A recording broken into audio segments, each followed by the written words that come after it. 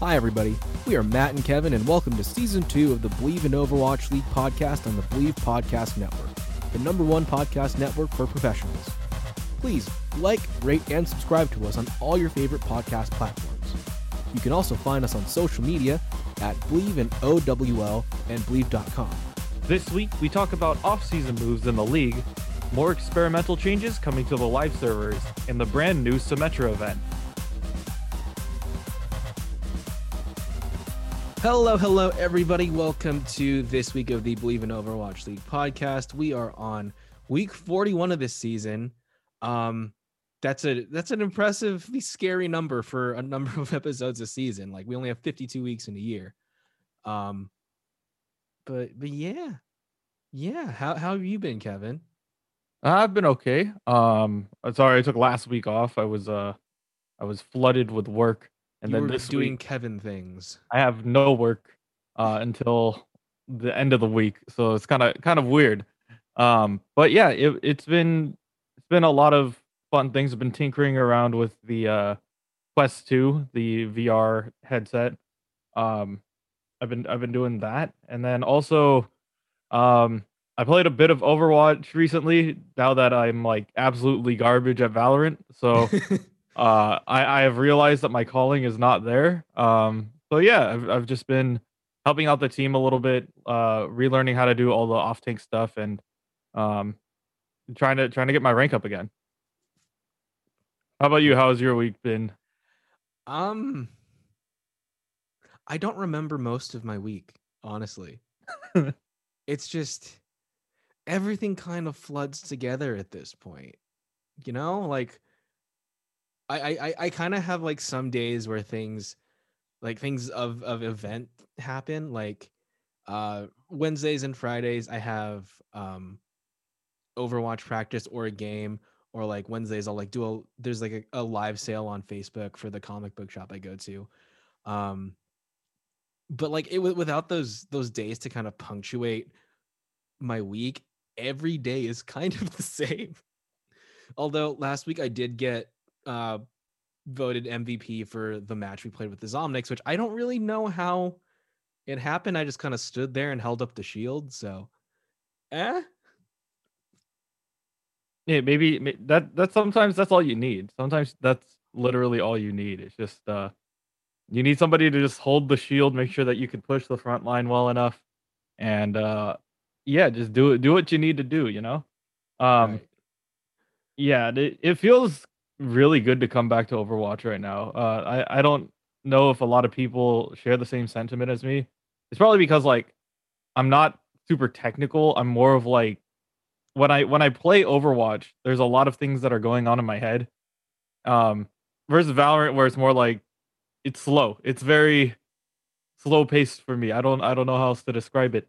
I'm a basketball guy. I like constant movement Mm-hmm. versus like this is more like football. It's like okay, yeah, Right. something happened, or it's not super baseball-y where it's just like it's all hinging on one thing happening. It's more like yeah, a bunch of small things are happening all at once that determines if the play works or not. Mm-hmm. Um, but yeah, that's just how I feel about it. Like my restless brain is just like I need to be moving and doing something right now.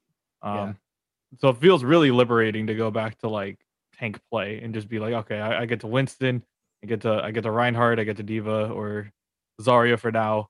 Um, it's just yeah, a lot of motion, and I'm fine with it. I've really noticed that I've started like really adopting that like competitive gaming mindset. Mhm. Because have you started watching The Queen's Gambit at all on Netflix? My dad has.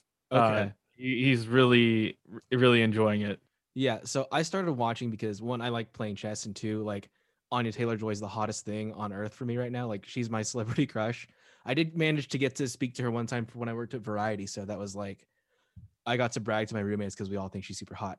But anyway, I started watching the show, and I'm on episode 3. I finished episode 3 last night, and there was a moment when I just looked at her, and she's like, "Oh my god, she's so mentally boomed in this game."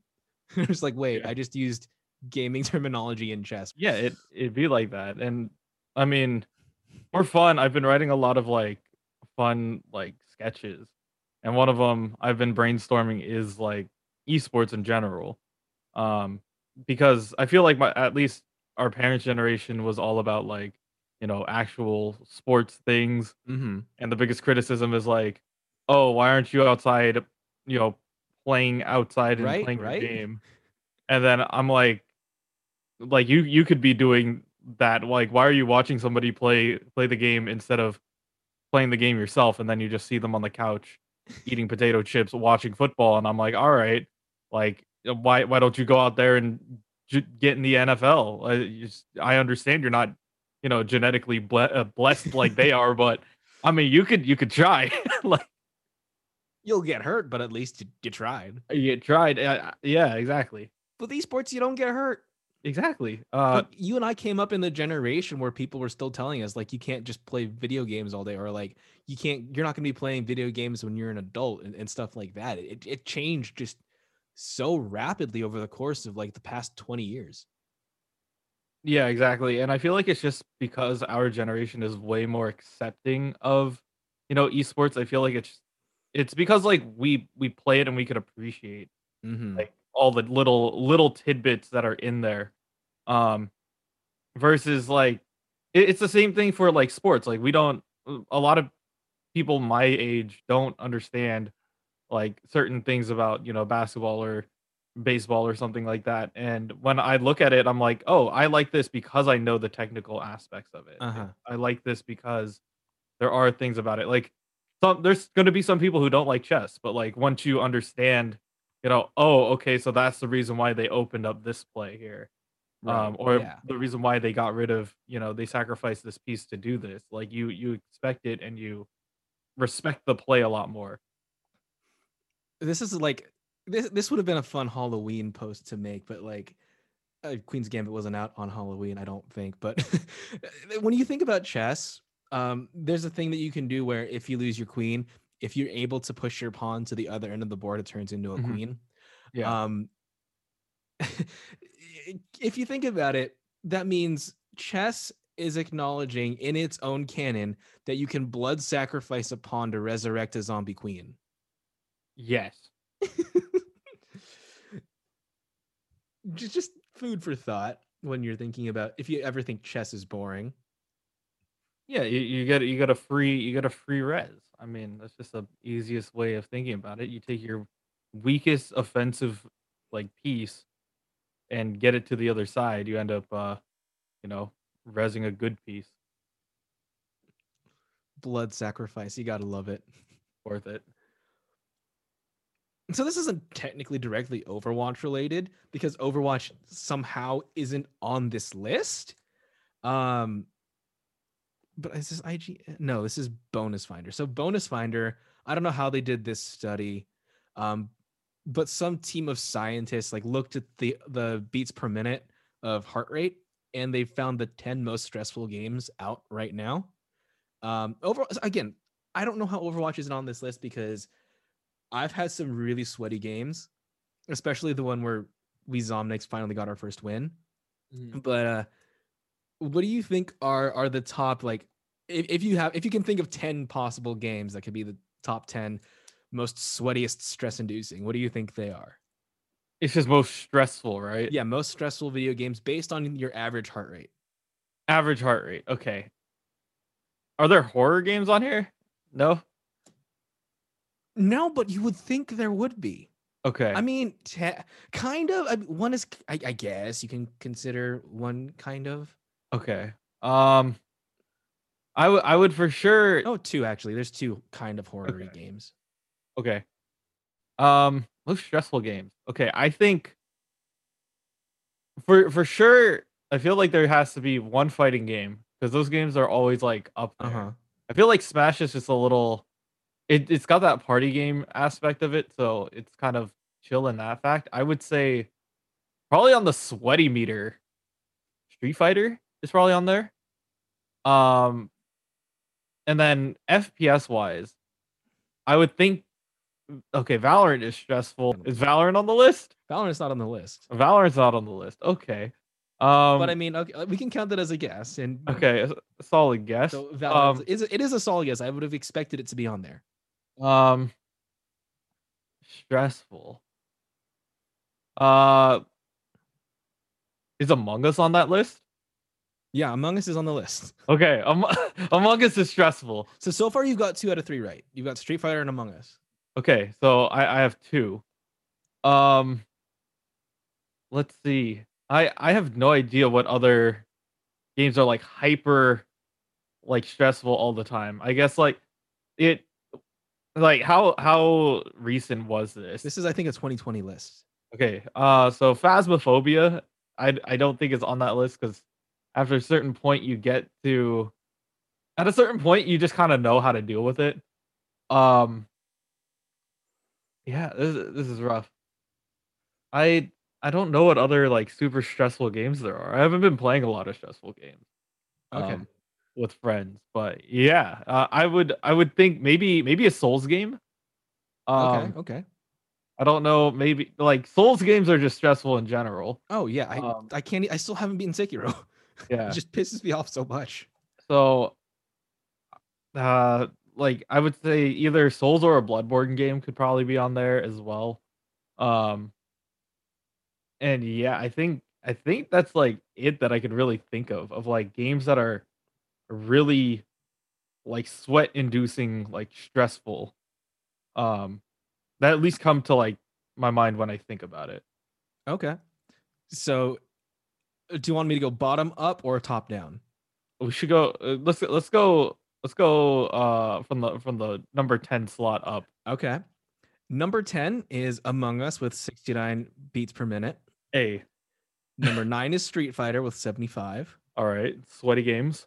8 is Battlefield 5 with 76. Okay, so an FPS. Fall Guys 78. Uh, okay, yeah, I could see that. I can definitely. I mean, I got so stressed out like playing Fall Guys. I got really really pissed whenever like I missed a platform. So that's one of those games where I really enjoyed it, but I also wanted to throw the controller across the room. So I absolutely think Fall Guys deserves to be on this list. Yeah, especially if you get down to like that final game, and it's just you and that one other guy. Like that's where the stress. That's where the stress hits. You know, Hexagon. Mm-hmm. Both people are on the final platform. You're doing the single hops. You're trying to just make sure that you cut off the other guy. Dude, the first time I actually won, the only time I've actually won like a full Fall Guys thing, it was the chase the tail segment. Oh yeah. Like I had the tail for pretty much 90% of that match. There was like 2 times when I lost it. But oh my, I was like literally standing in front of my TV, just like shaking, trembling, holding that controller. Yeah. Like I really like Fall Guys. It's just I don't have the temperament to play it because I hate uh platformers. I feel that. Number 6 is Doom Eternal at 80. Doom Eternal. Okay. I could see how it's like fast and I guess Mm-hmm. there's monsters and stuff, but like Especially when you start running out of ammo or health, like yeah. it's a sweaty game. That's a sweaty game. Fortnite somehow beat out all the other FPSs and is at 81.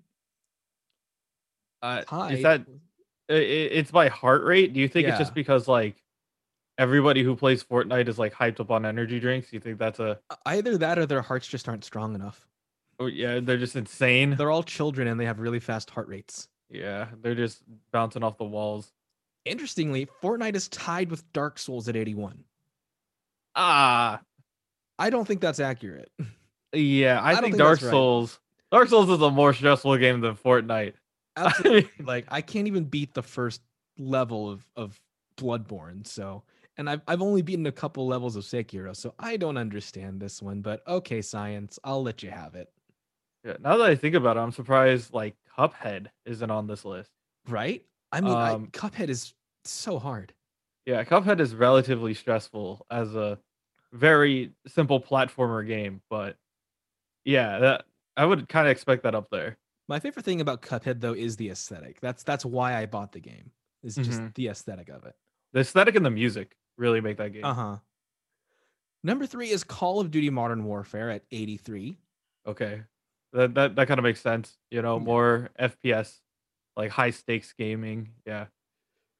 Okay, now this number 2 spot I wouldn't normally understand, except that I had a friend who was so into this sport, so into the American team of this sport that like when he would actually watch the games, he would turn into a completely different person. I've seen the video, like he would paint himself red, white, and blue and just like stomp around his apartment, like shouting and like cheering. And it was quite terrifying.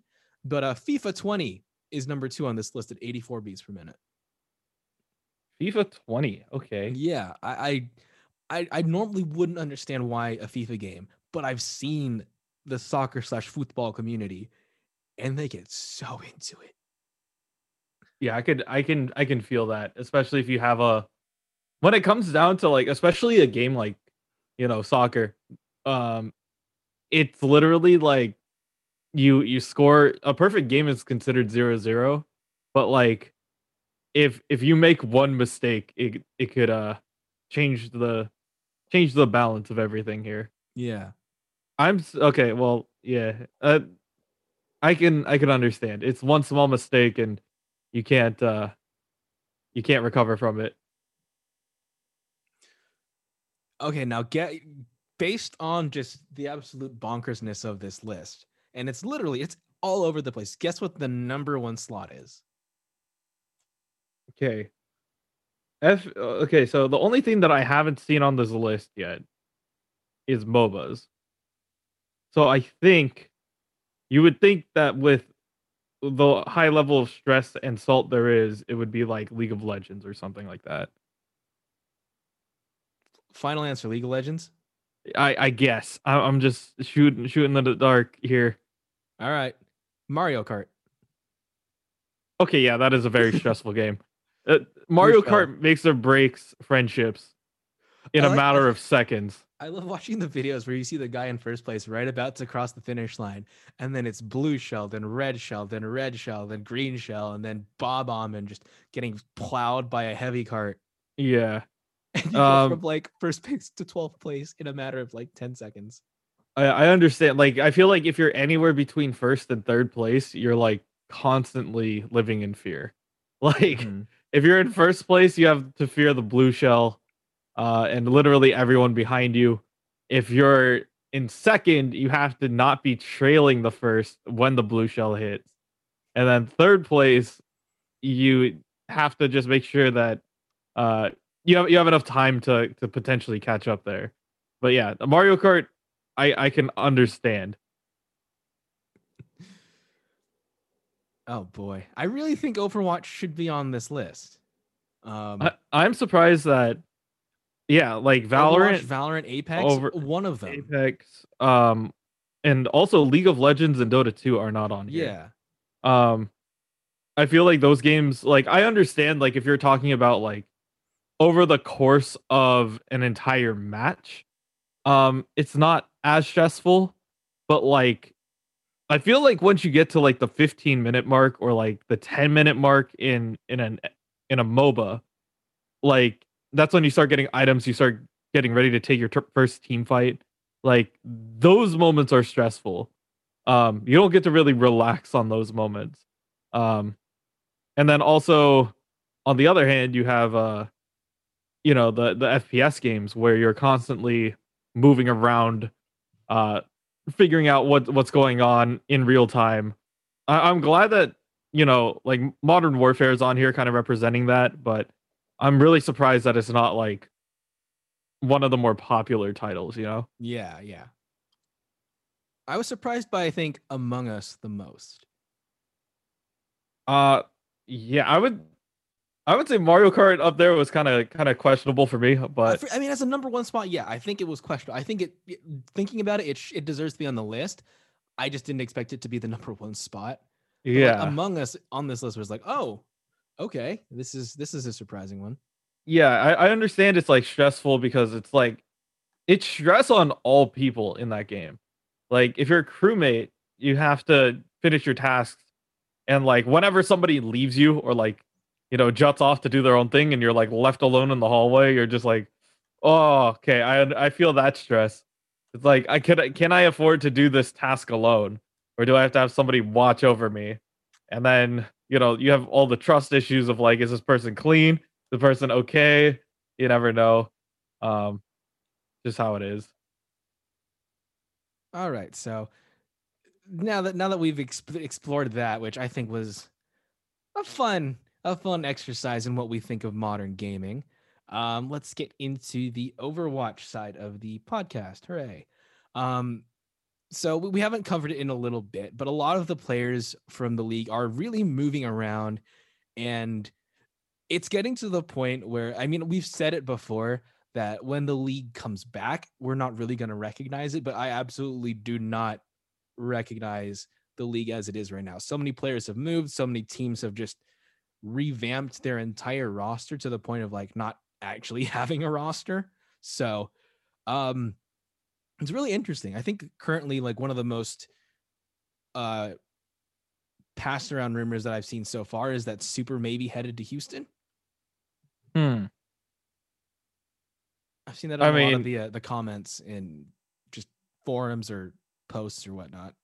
if Dante, if you want Dante and Super back again, that's a good like not only from a team perspective is it good, it's also good from like social media perspective because they're both hilarious together. Oh yeah. So yeah, I wouldn't mind seeing that again. Like if those two wanted to hang out again, I'm down for getting that trade off. But yeah, I mean, considering everything that's happening with the SF Shock and all the teams, um, but specifically the Shock, like we just they won another championship. We There's a lot of talk of like a lot of the free agents either being picked up or retiring. Um, we don't know what's gonna happen with the league, obviously. If players or teams are gonna be dropping out of the league completely. Um, but we'll have to see coming into, whatever happens in the 2021 season. Mm-hmm. I mean, Houston is playing this very, very quietly right now. We haven't really received anything from them except for that they re-signed Dante, which is probably like that should have been a no-brainer from them from the beginning to sign him back because he's what carried the team. Yeah, he really deserves a spot there, and just as long as you're building a roster around him, you should be okay. Mm-hmm. Moth did go to the Gladiators though, which is Yeah, that's good for them. I think that's very it's good for good. them. Yeah, and that's what I was mentioning 2 weeks ago.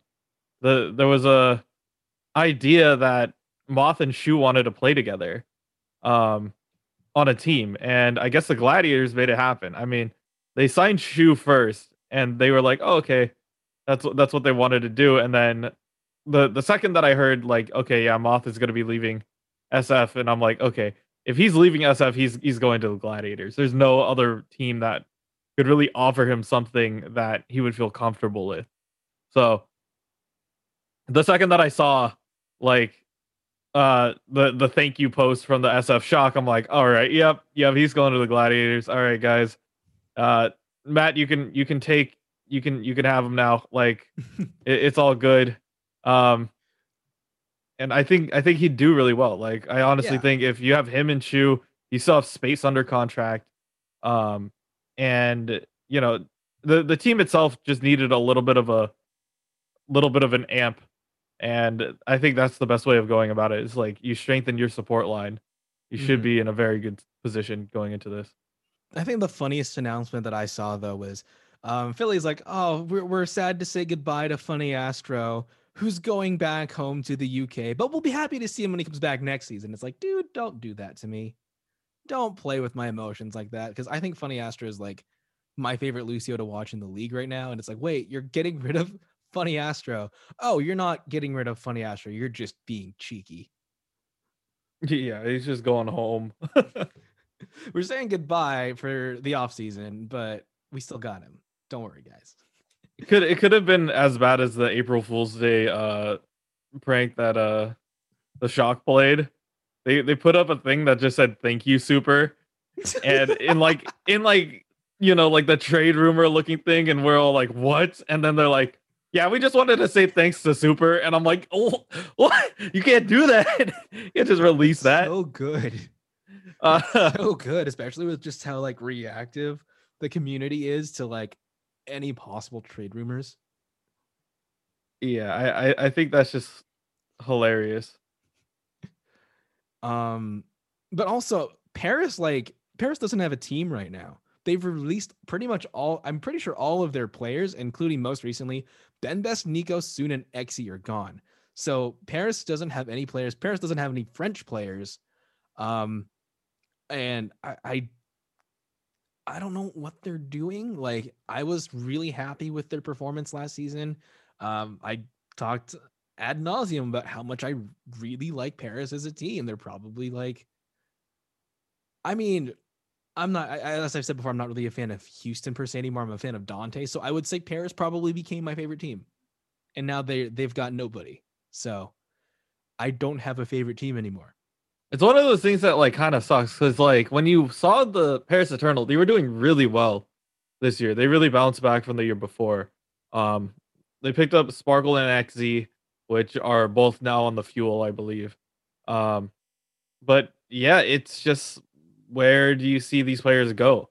Will they continue to stay in, Overwatch, or are they going to be moving on to something else that they want to try out? Um, Personally, I feel like if Soon doesn't want to continue in Overwatch and he moves to Valorant, there's gonna be a really big issue for whichever team faces him because Soon as a sniper was scary enough as is. You really Mm-hmm. think that you bring him over to a game that's really aim intensive, he's gonna clap some people. Yeah. Um, but yeah, I think that overall the the whole thing of the Paris Eternal releasing players means that I feel like the league might start thinning out teams. Um, which is good and bad. It's good that it will make the schedule a lot easier to manage. Um, but it's bad because we are losing teams and we are losing talent that we wouldn't be able to usually see otherwise. So I hope that these players or the league like lets us know if there's going to be a reduction in teams over the course of this year or going into next year um, or if we're going to have like something else happen to keep everybody happy and keep the league going. Yeah. And speaking of like losing players, like McGravy's going down to the path to pro. He's stepping back from tier 1 Overwatch and he joined the, I think it's Vite Ramen Revival path to pro team. So that's an interesting move for him, especially considering he won the I mean, I know it doesn't like count much for play. It's more of a spirit award, but he did get the Internet Hulk award from the league last year. So I would think that would count for something. Yeah, and I feel like this is really interesting to see here. Vite Ramen, by the way, is they're located in Davis. Um, Oh, so Cowtown? yeah, Cowtown. They're very close to them. They're the people who actually run the thing are Davis graduates. So it's really Oh, cool to go to if you ever do watch any like UC Davis like games or either their Overwatch team or the Valorant team, there will be a representative from White Ramen who is just out there like either supporting them or just like talking with us. So they're just really cool people in general. But mhm. in terms of Revival GG, I'm really excited that they're picking this up. If McGravy wanted to take a step back, maybe not be in the whole spotlight the entire time and just says like, you know what, maybe I want to focus on my game right now, and that could be the best way of going about it. It's just being like, I don't want to deal with the politics of the league until I uh until it really kicks off, Mhm. until I know exactly what's going to happen in 2021. But yeah, I feel like if he wants to get more playtime, I mean, for sure he'll get more playtime here. Um, I mean, I versus feel like he did get a decent amount of playtime when he was with the Gladiators, though. yeah, he for sure did. It's just like it if this is worth taking um right now because like I feel like he will get more of the attention in the spotlight by being on this team. Um, which will highlight his skill a lot more. Um, it essentially just gives him more screen time, which is important. Especially if you're trying to build a highlight reel or trying to get more people to watch your game.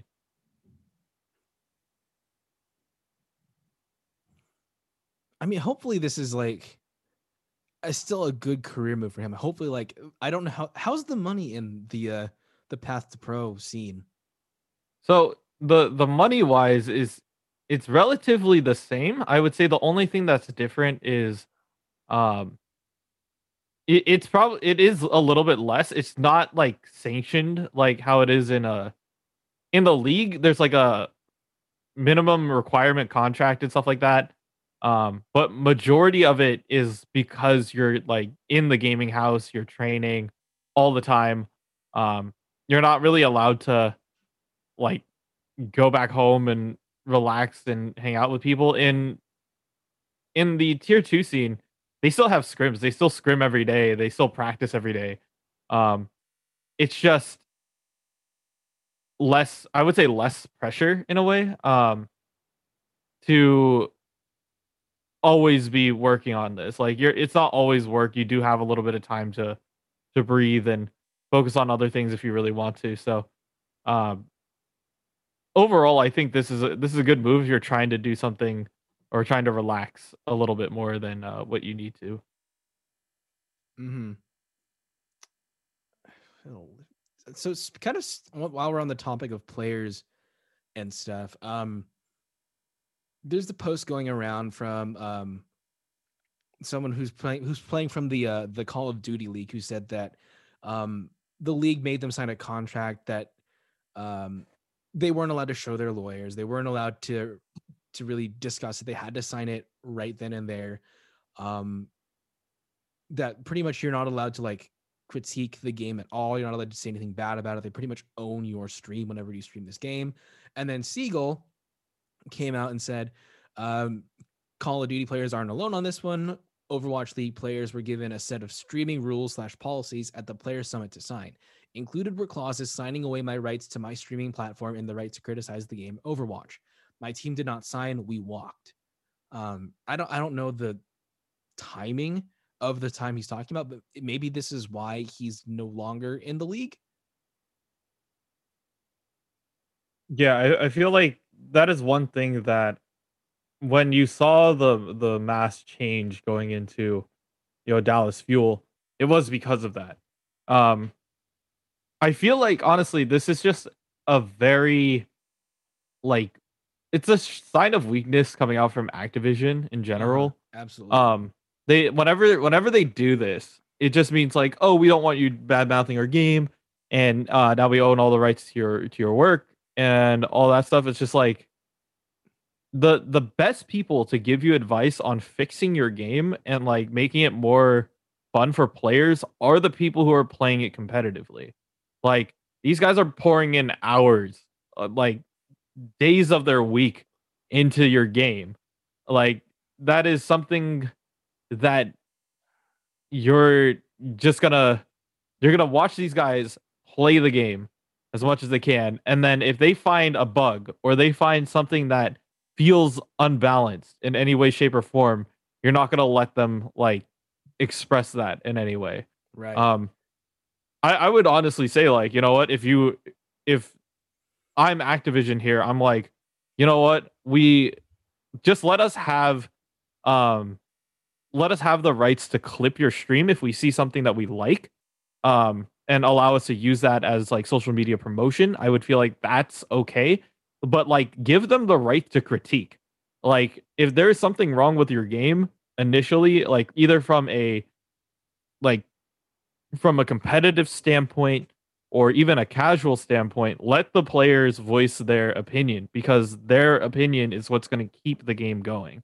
Yeah, absolutely. Like it feels like this is just a paranoid move from Blizzard. It feels like it feels heavy-handed and overly just authoritarian. Like if you look at what happened with Monty, like Monty's not part of the Overwatch League, and he said, "Oh, your format's really stupid. Why don't you just like even when he was part of the league, he was, I guess he was talking to the higher ups, and they just like, no, your idea for like monthly tournaments is stupid. We're not going to do it. It's complicated. Look what happened. It's what we're using now, and the league has yet to acknowledge Monty was right. Yeah, it's not until it's like gone and you had to adjust the COVID and everything, that this is what the right answer was the whole time. Um, we need to have that again, where you have people who are excited about your game. It is very difficult to do that right now, obviously. Um, you don't have your league up and running. Um, you're doing other events in general. And obviously there's more stuff going in Overwatch too. And everybody's like leaning more towards that. So I just want to see what this ends up like leading to in general. I just want I just want more communication coming out from everyone, you know? Yeah, and honestly, like my thoughts on this are nothing gets better by people just telling you how great you are. This game can only improve if it listens to the people who say, "Oh, this is what we don't like. This is what's bad. You should fix this." Yeah, and I feel like that's important for not only like the developers but also players themselves as well. Um it I know for myself personally, like when I watch back my VODs, I'm like, if I said, "Oh, I did this well. I did oh, I dove the back line really well and I hit their supports." Um, but if I don't say like, "Oh, I could have had a kill on that Winston if I landed another 2 melee shots in," or "Oh, I didn't like I could have done better here or there." There's no way of knowing that you're going to improve. And that's the most important aspect of critique, is like learning to improve and take that. Um, I know that firsthand. I've been studying a lot on how to improve my own gameplay, either in Valorant right now at least, but in Overwatch as well. It's just like things that I'm looking for to make sure that I can make the game work, make myself play at the higher level that I need to. And it's important. So make sure to take criticism if it's from a coach. Um, you also listen to players on your team. Sometimes there's different ways how people want to play their game, and you just gotta listen to what they have to say. Gotta make it flow. Gotta make sure everyone's like at least somewhat happy. But speaking of improvements on the game, uh, we have some patches. We have experimental and alive on a PTR should be coming sometime soon. But so for the experimental patches, this one came out it originally came out on the 12th, but I think it was updated on the 13th. In general, there's one that says support heroes no longer say group up with me when they're missing health and request healing. But there was a lot of really interesting changes that happened. Like for Ana, her bio grenade like passes through people with full health now. Which I mean, I've seen it. It's interesting. I don't play Ana enough to know personally how that's going to affect play. Um, I feel like this is a good buff for her. I'm not too sure if you can tell by the tone of my voice. It is a very good change, as actually like most of the people thought like, oh well, this is very conditional, right? Like you're gonna like hypothetically, if everybody in front of you is healed up and you throw this, it's gonna pass through them, right? Uh-huh. Um, the the plus of this, the real reason why this is important is if you throw this, um, the most important reason for this is actually pre-round. Um, there have been moments, I'm not gonna lie, as Reinhardt, where I would be lining up for my pre-shot, like essentially like I call them gate zero like lineups, because at the 2 second mark, when you throw your fire strike, it lands on them once the doors open and they can't really do much about it. Yeah. Um but when I'm lining those up, on occasion, my Ana player would also be trying to line up something in my same area. And so what would happen is I would be in front, I would throw my fire strike. The Ana would throw their nade and it would hit me in the back. And I'm like, whoops. And they're like, oh wait, yeah, I forgot. Like, your stupid thick German armor is blocking up everything. Dumb German man. Yeah, it's just like, oh well, I could have just stood behind them and threw the fire strike then. But yeah, it's helpful in pre-round or like cheeky, anti-nade lineups to really help them set up everything. So that way, if your team is fully healed, you don't have to worry about accidentally throwing the grenade and having it splash on your teammates. You know that it's gonna hit the enemy Yeah. in that projectile moment. So it's kind Okay. of it's nice in that factor. It's just a little quality of life thing, but it's very conditional when it's like actually in fight. Like you never know. So Brig's health was reduced from 175 to 150. A lot of people who really like Brig are really sad about that. Hanzo's storm arrows can now be manually canceled. Moira's biotic grasp healing resource consumption is lowered from 14 to 12.5. And then like these next ones are they've been subject to a lot of debate as to whether people like them or not.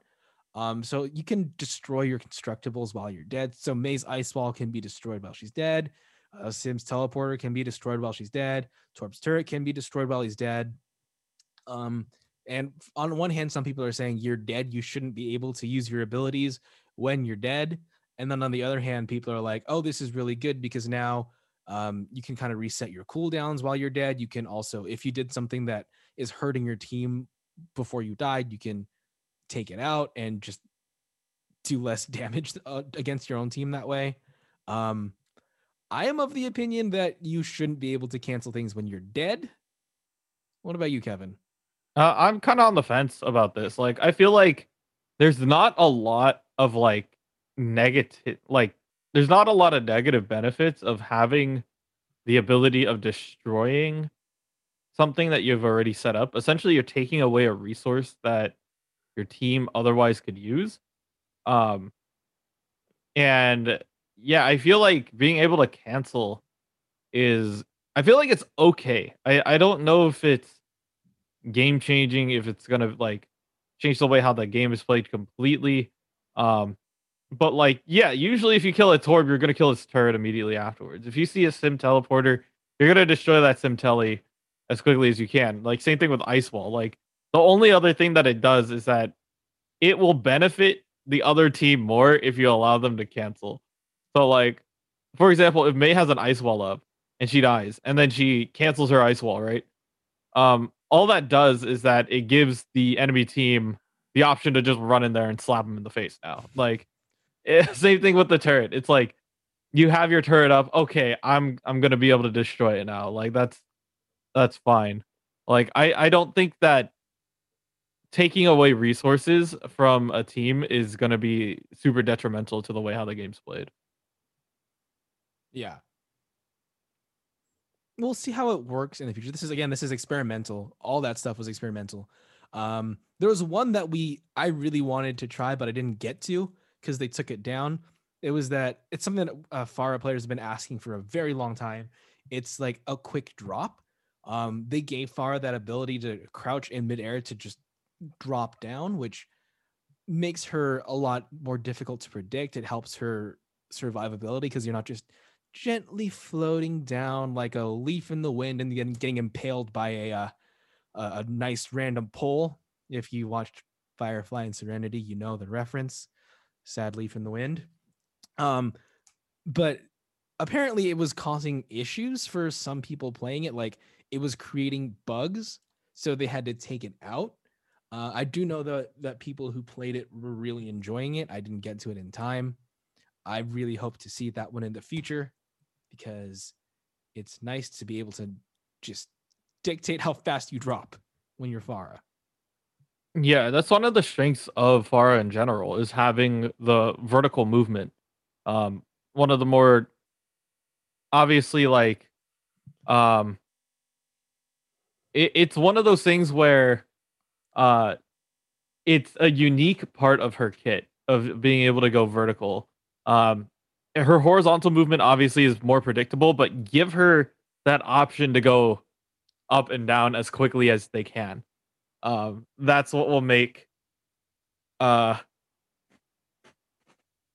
that's what'll make Farah more unique and harder to hit, and it will greatly it will greatly promote good FAR players. It will like promote their gameplay of being able to vertically challenge that.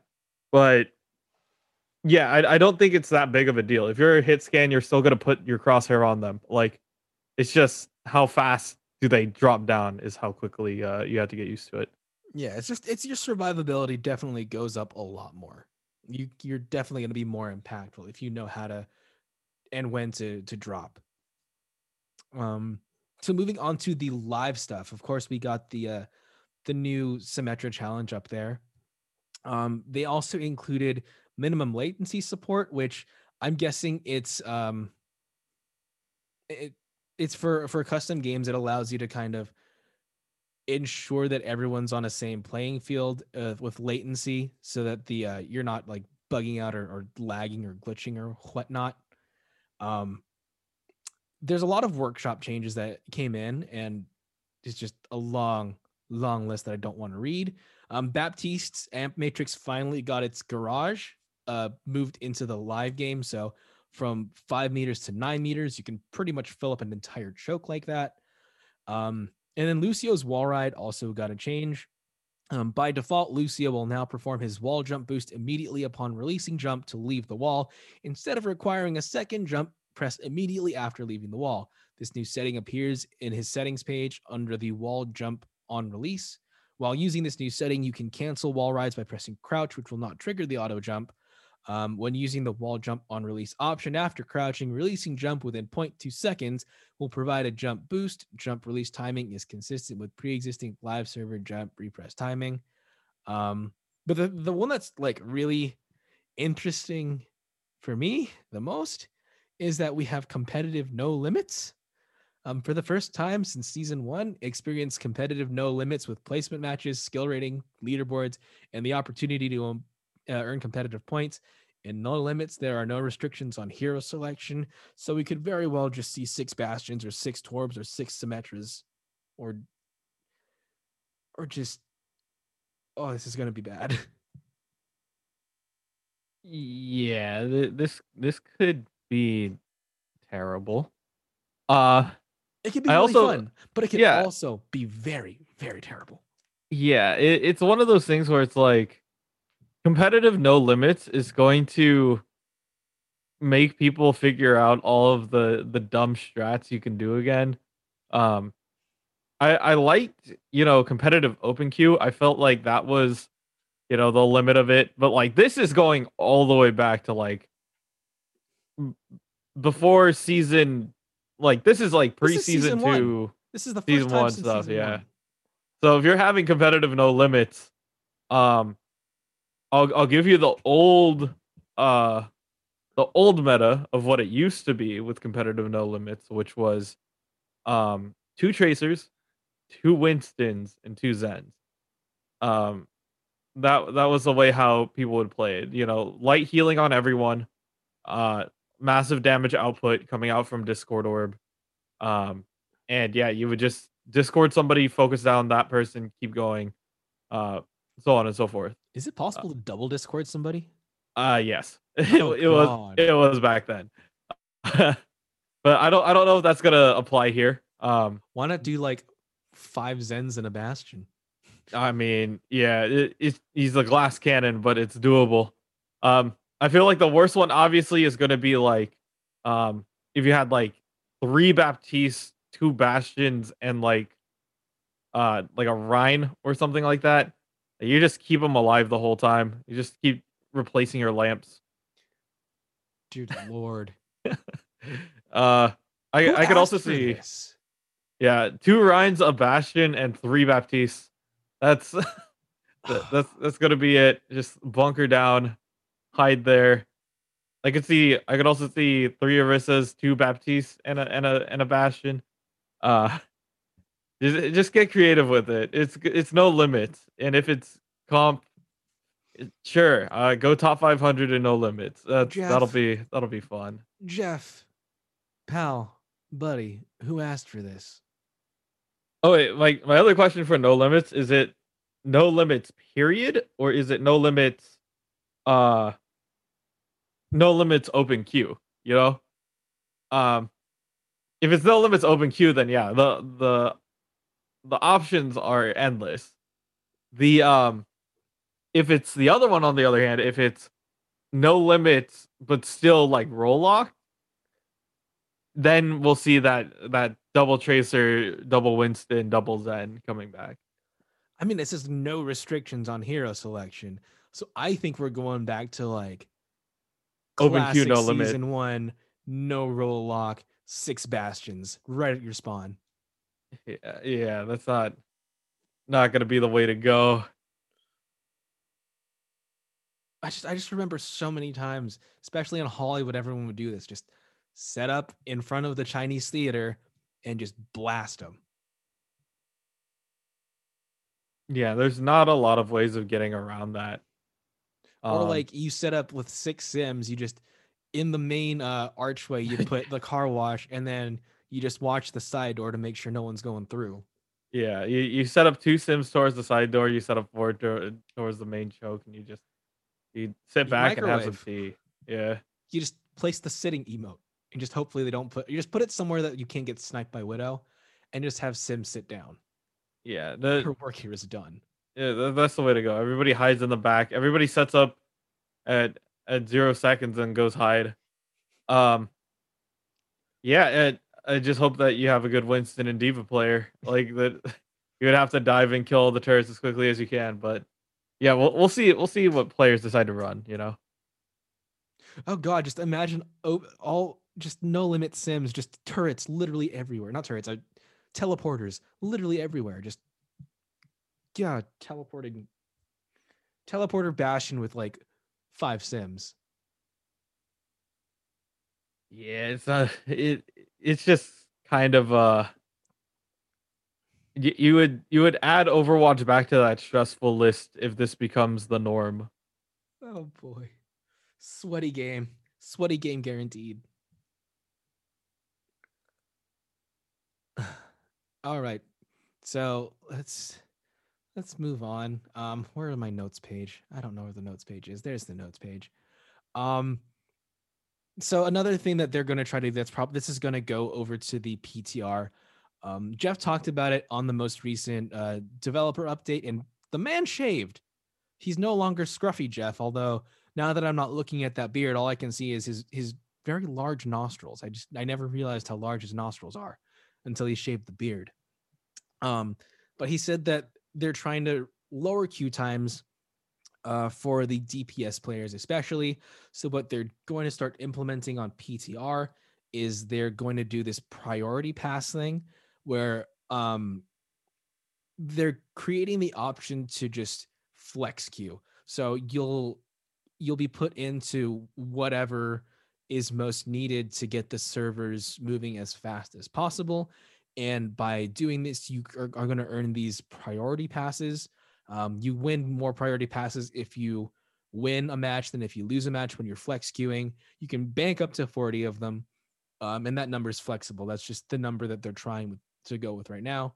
And what it is if if you want to use a priority queue, priority pass, it means that if you like the role that you want to do, like, and this is pretty much just going to be DPS players. If you want to play DPS and the queue times are long, you can use a priority pass to speed up your queue time. And it's not guaranteed that it's going to be instantaneous. It's just going to be faster than if you weren't using a priority pass. And according to Jeff, they're going to put in a feature that shows the time difference between not priority passing and just priority passing, so you can see the difference in time, whether it's worth it or not to use one. I like this. I think that it's going to encourage a lot more flex play. It's going to hopefully make people better at playing the game. But also, if you get somebody in your game who's just flex passing, and they're just not good at the role, it's going to be rough for your SR. Yeah, selecting the flex pass for the most part, I feel like it's pretty rough. Um, like essentially, how can I describe it? It rewards players for flexing. Um, which which is cool because it's like, yeah, we're filling in the spots that we need help with to start with. But at the same time, like, you are putting people in competitive games on roles that they aren't their strongest in. Um, which could make, the games harder in general. It could make the games, you know, uh not as competitive as if you were doing something else, if you were actually playing the role that you wanted. Um, but you won't know how that plays out until we actually get there. So, um, yeah, I don't know about this flex pass thing. It feels like a good idea. It feels like, you're cutting down on the issue of the long queue time. But at the same time, it's like it rewards good players for doing what they need to do. Hmm. But yeah, we'll definitely have to see how it plays out going into the rest of it.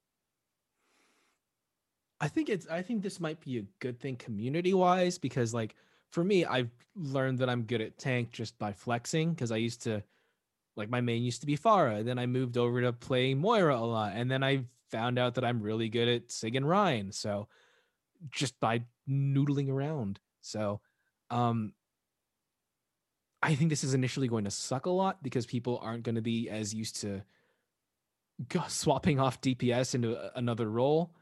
Um but hopefully after a while people will learn how to play the roles a little bit better.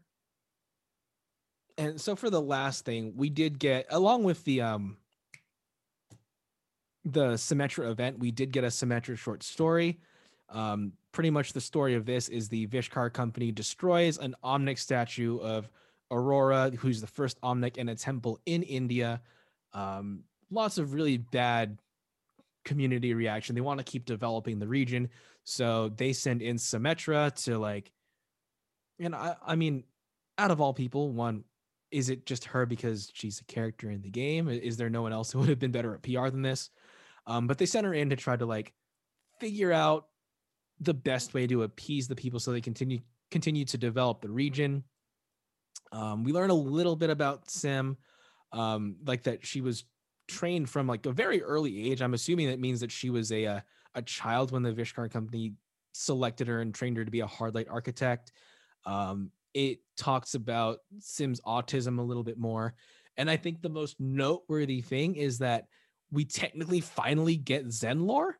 The meme is, I guess it's dead, but on that handle, it's like it's not really Zen lore. It's just like they threw Zen into the story. It could have been literally any other Omnic, but they threw in Zen because I think they wanted to kill the meme. Yeah, it's not the meme isn't dead. He doesn't have lore of his own. Like, he's just there. Okay, Like, so we were agreeing that we don't really learn anything about Zen. yeah, we didn't learn anything about him. He's just there. Yeah. So that's the Okay. way how I'm looking at it. Like, we Because still need more dedicated Zen lore, please. like Uh what we know from this is that Mandata was Zen's master, but we already knew that. Um, there's a question that like we know Zen can walk because we have the emote from him. Um, but the question is, does he like normal? Does he walk normally, or is he always floating? Because there's a phrase in the story, and I'm probably reading too much into this, but it says the Omnic who fell into step beside her, and it's Zenyatta. So does that mean he's walking, or does he like float at her pace right next to her? Like the hmm. man had the bot has feet. Does he use them besides kicking? Yeah, that is a How good does he float? question. I mean, we do get a little bit of a nod, I guess, to his time with Genji. It touches on the Japanese tradition of kintsugi, which is if you've explored the internet at all, there's a lot of posts going around highlighting it. It's like it's that tradition of mending broken things with gold to highlight that just because it's like it's broken doesn't mean it's not functional. It's highlighting the history of that piece. Yeah. Symmetra uses that a little bit, but we do get a lot of, I guess, overall Omnic lore. So we know that there was a first Omnic. Her name was Aurora. She was the first sentient Omnic who sacrificed herself to grant sentience to other Omnics. They don't explain how she does this, but like they say that this was never like a guaranteed thing, that her sacrifice and her plan would actually work, which I mean, it gains a lot of respect for Symmetra from Symmetra to the Omnics when she learns this. Uh, Theoretically, you could rebuild a dead Omnic like by just putting parts back in. But according to Zen, replacement parts have not yet been found for a soul. So technically, if you rebuilt Mondada after he got shot in the head, you'd have a working shell, but it'd be like you just wiped the computer clean. Um, One of the more interesting things is that Omnics can cook and they can cook very well, but for them it's kind of like it's more procedural and sciencey based because they just kind of learn how the ingredients work together. They learn from like local cooks how to make food. So it's kind of like you just had a robot chef that just follows a recipe you input, but apparently they cook and they cook well. The iris, like when Zen says pass into the iris is part of their Omnic religion. It's kind of like their version of Nirvana. It's kind of stems from their belief that Aurora, when she sacrificed herself, she ascended into this higher state of being.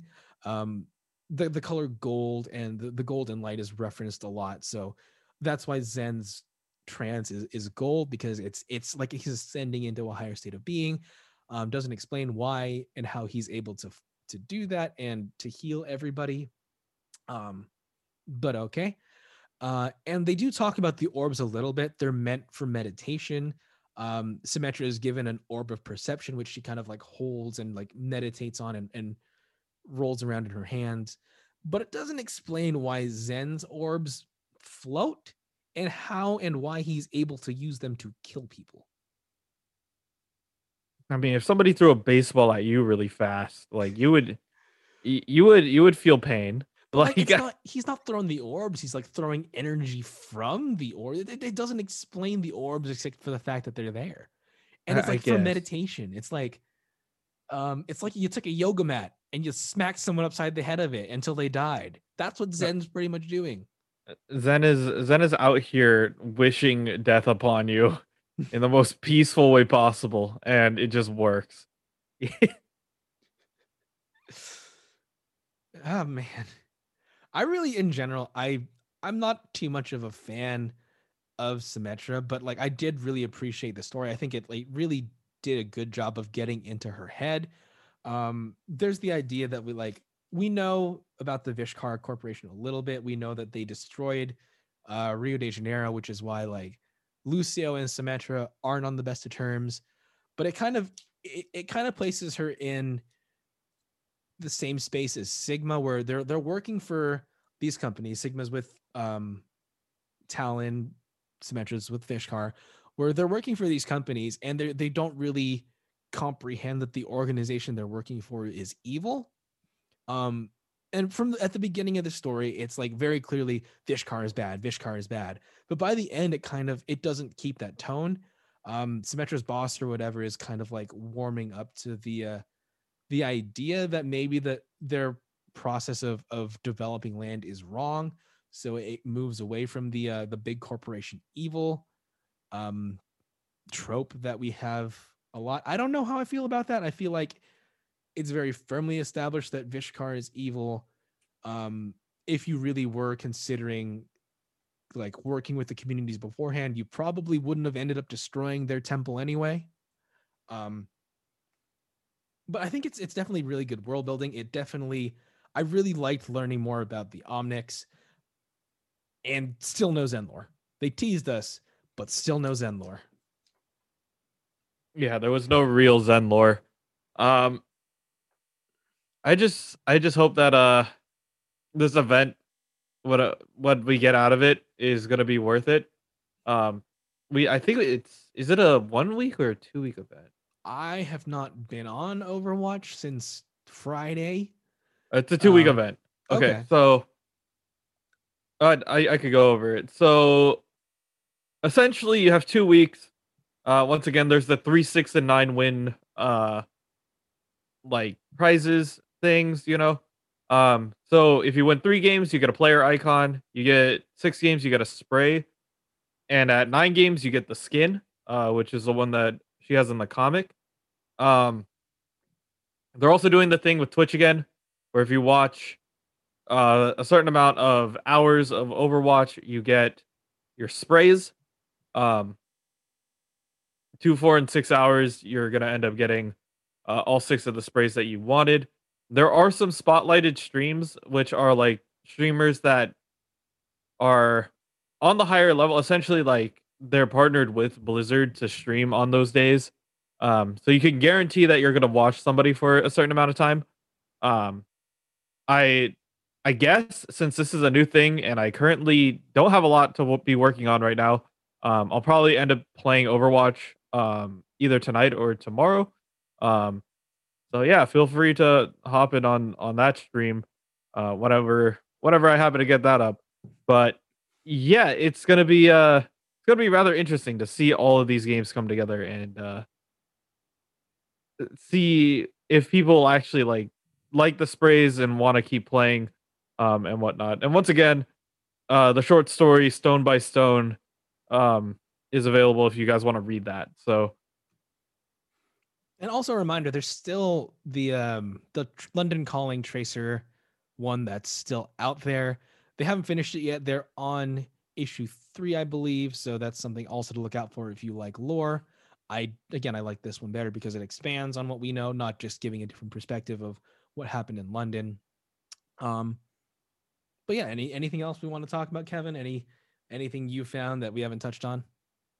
uh overall, there are a lot of schools participating in TESPA right now. So if you are at a college or at a university, um, if you are at a local university or just like taking online classes, see if you guys have an esports team. You might actually have, once again, like spots aren't necessarily open for TESPA right now, but at least you could support your school and watch what they're doing. Like for me personally, like I'm really out of touch with Overwatch and the way how it functions right now. But it is fun to watch like not only my old teammates, but also like who has replaced me um as a player because I don't go to the school anymore. It's just like if I were still playing this game with this team, um will we be doing better or worse? What can I learn from the replacements? Um, what can I teach them? It's just really interesting to watch, coordinated play coming out from not only like your peers, but also just like people you respect. Yeah, for sure. How long do you think it's gonna be before we get an esports themed show a la Queen's Gambit? Oh, like Queen's Gambit. Yeah. Hmm. I mean, okay. There was an anime that was kind of like it, where like a guy got his whole life flipped, and like essentially like he was with an organization, they badmouthed him, and then he had to redeem himself. So he went from like bronze and like climbed his way all the way back up and made a name for himself. But like it wasn't executed well. I would Mm. like to see something once again like Queen's Gambit, but I feel like you would have to create a game. You can't use any of like the existing games out there because of the way how it's like because like you would have to get rights from the players, you would have to get, Right. scripted games and stuff. Because like Um chess isn't licensed to anybody. yeah, it's a game. It's just like out there. Um it would be really interesting to see if we get something like that for a game. Um like let's just say if Riot or Blizzard just says like, you know what, you want to make this game, we'll give you permission to use our game footage. Like that's fine. Um it'd be really interesting to see how they find actors for it. Not Mm. not only would you have to have actors who can act, on screen, but you would also have to have people who kind of know how to play Overwatch. or Yeah, or borrow somebody's like perspective. You would have to have like in-game players who are willing to act as their other personas, you know? mm-hmm. Um, but I feel like it'd be really interesting to see the execution. I wouldn't mind seeing that. Um, the one thing that I do want to see though, if we're talking about like esports wise and getting like newer perspectives, I want Blizzard to do something in the same realm as how Dota does their True Sight series, where essentially like there's a thing called True Sight where they go into the grand finals match of like the final game, you know, Mm-hmm. of the year. Um, they go behind the scenes, they go inside of the booth, and they cut the actual like final like best of 5 game um into a movie. Interesting. And what that does, not only does it highlight, you know, this is the grand champions like video, whatever, like it highlights everything that went into the team, kind of builds a narrative going into it, and then also shows us like why like certain teams are thinking a certain way. And it's really cool to see like at the very end because like for Dota, for example, like their grand finals takes up an entire day. Like you for me, I'm sitting in front of a computer for like 8 hours watching these guys struggle over, you know, a tiny mini map. Um, but all of the intricacies, you hear like everything in the booth. They're like, "Oh yeah, well maybe we should do this. Okay, we slow this down. Okay, we're gonna do this play here." And you hear everything. It would be really interesting to hear that, obviously on the Overwatch half, where it's like, okay, well we know that they've played this. We study, look for this, and just like the prep talk before the grand finals match and all that. I feel like that would be really interesting to see. Now, assuming that all this happens, like how many years before the world is ready to watch something like Queen's Gambit? Hmm. Because I feel like a lot of the reason why people watched it is because one, it's Netflix, and two, because Anya Taylor Joy is like actually like really building her career right now. Like Yeah. from like New Mutants or what was that one other movie she was in? Split. Like people know her from that. So a lot of the time when people watch things, it's because they like a certain actor, or they're curious about their career. I don't think a lot of people really care about chess, and I know a lot of people, especially now, are becoming less involved, and fewer people know how to play the game. Yeah, I feel like it all comes down to story. It's like, what story do you want to tell with with a series like this?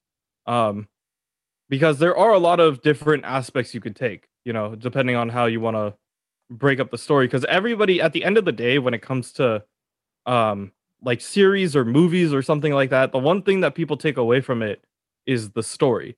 Like, yeah, it's cool if there's like esports aspects of it and whatnot, but if the story itself is not compelling enough to make you like love it, you know, then people aren't gonna watch it.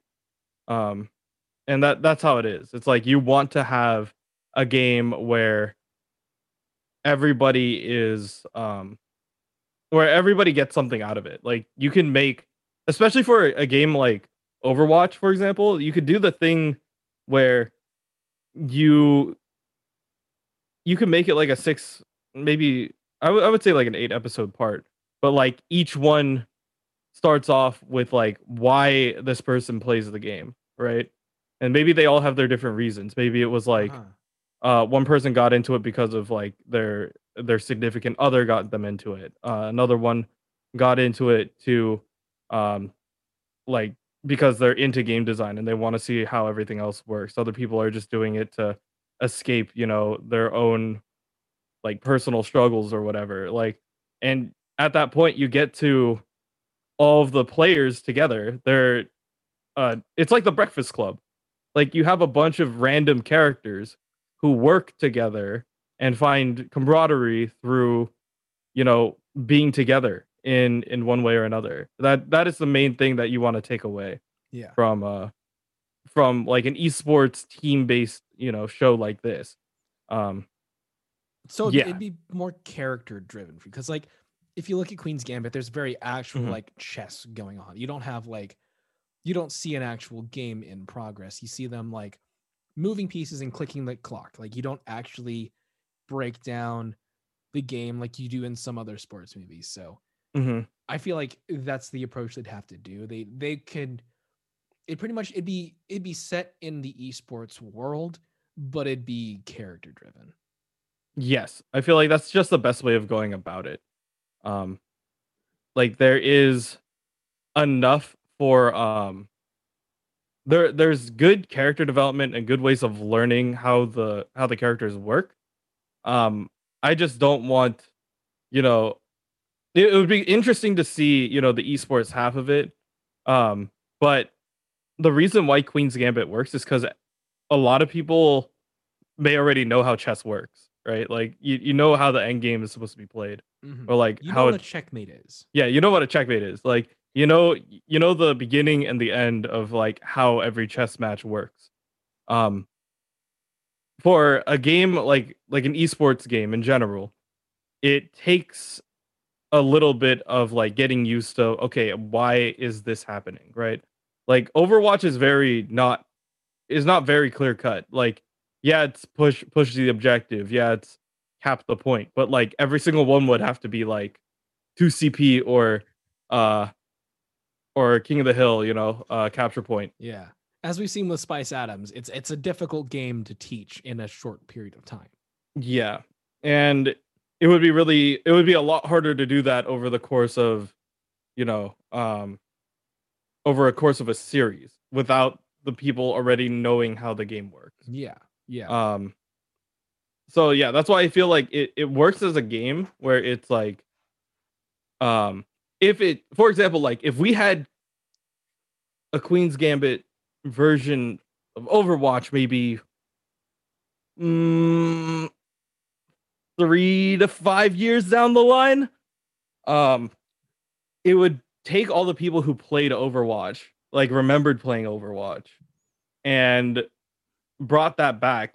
People would be like, "Oh, I remember playing this game. I know how this game works." Or, I still love this game. It's going to be interesting to see how, these players play it out. Like why Yeah.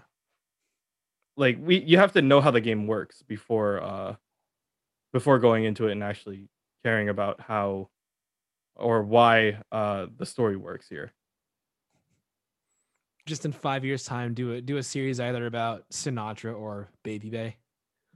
I would be down to see um well, like even a documentary on them would be interesting as is, but like if you were to write out a full like thing for an esport like this, um who would you want on the team? Obviously, you want a ragtag group of like players to be together because then you get to stretch your audience. But at the same time, it's like that is what the team was. Like my first team, if you consider it now, we had two people who were graduating. So it was me and another guy. We had a freshman who barely like played the game at all.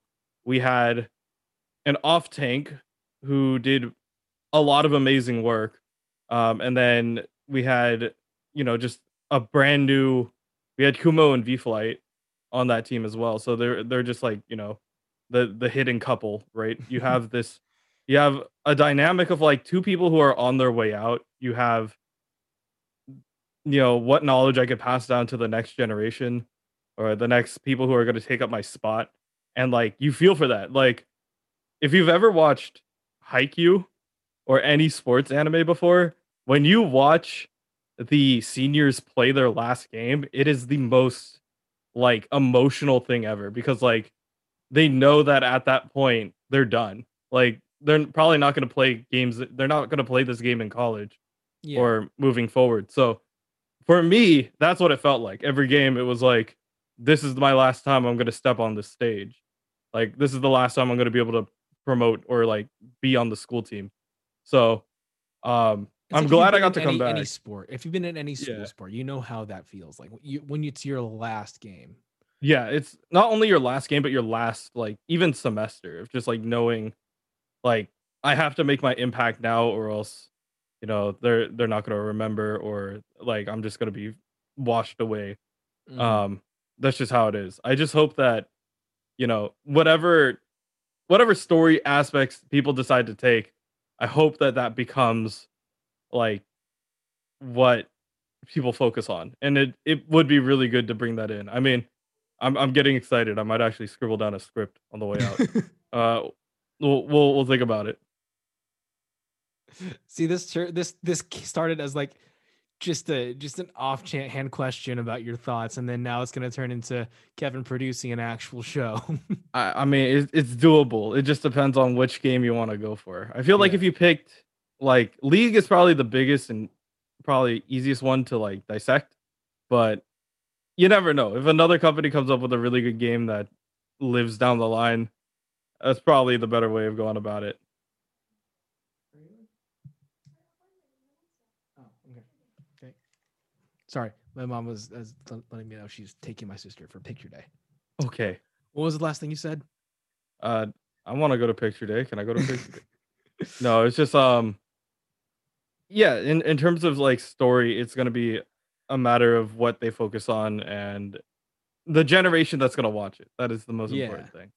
I feel like in a few years, just if this industry grows up a little bit more and you get a bigger audience, I think maybe then it'll be ready, and then hopefully that'll even more increase the audience.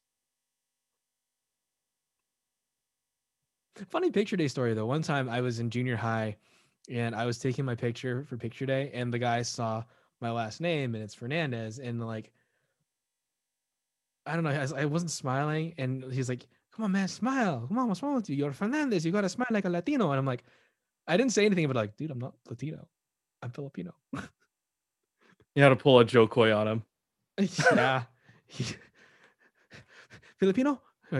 Mexican. Oh, sorry. I love Joe Coy so much. Yeah, it's one of those things where, for me, I just got my real ID recently, and I was like, oh, they're like, oh yeah, take this form, go and take your picture. And I'm like, oh fuck. Like for me personally, I was like, I showed up to the place in like a sweatshirt, like not shaved, no, like have my glasses on. I'm like, dude, I'm not ready to take my picture. Like, please. Dude, like, I lost my ID card for college one time. I eventually found it. It was just hidden behind my scooter, so I didn't actually lose it. So I had to go get a new one. And I'm like, I thought they had my photo on file, but they're like, okay, stand there, I'll take your picture. I'm like, oh, I am not prepared for this at all. Yeah. I look like crap. I look like just hot garbage. Yeah. Anything else we want to tangent on before we end? No, just support. Make sure to watch some stuff on Twitch. If you want to find me, I am at Kanashii, KANASHIIGG on Twitch. So I'll be hopping in and on. Probably some Overwatch so people can watch me struggle, and also enjoy the gameplay. That's just how it is. I should be teaching the new off tank how to prioritize on Zarya and D.Va. So that'll be really interesting, and I'll be playing my main tank role. So we'll see if those two work out that way.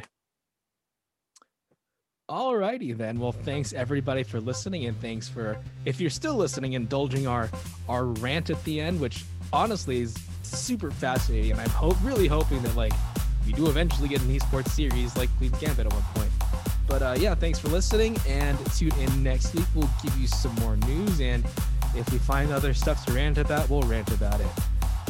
See you next week, guys.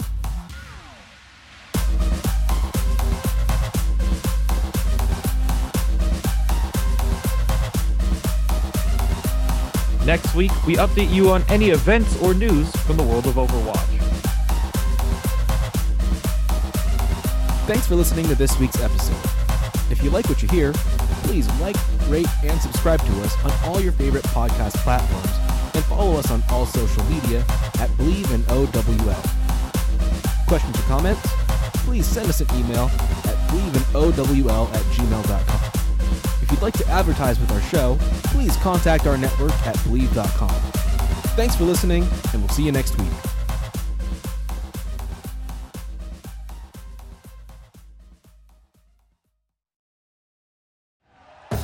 Thank you for listening to Believe.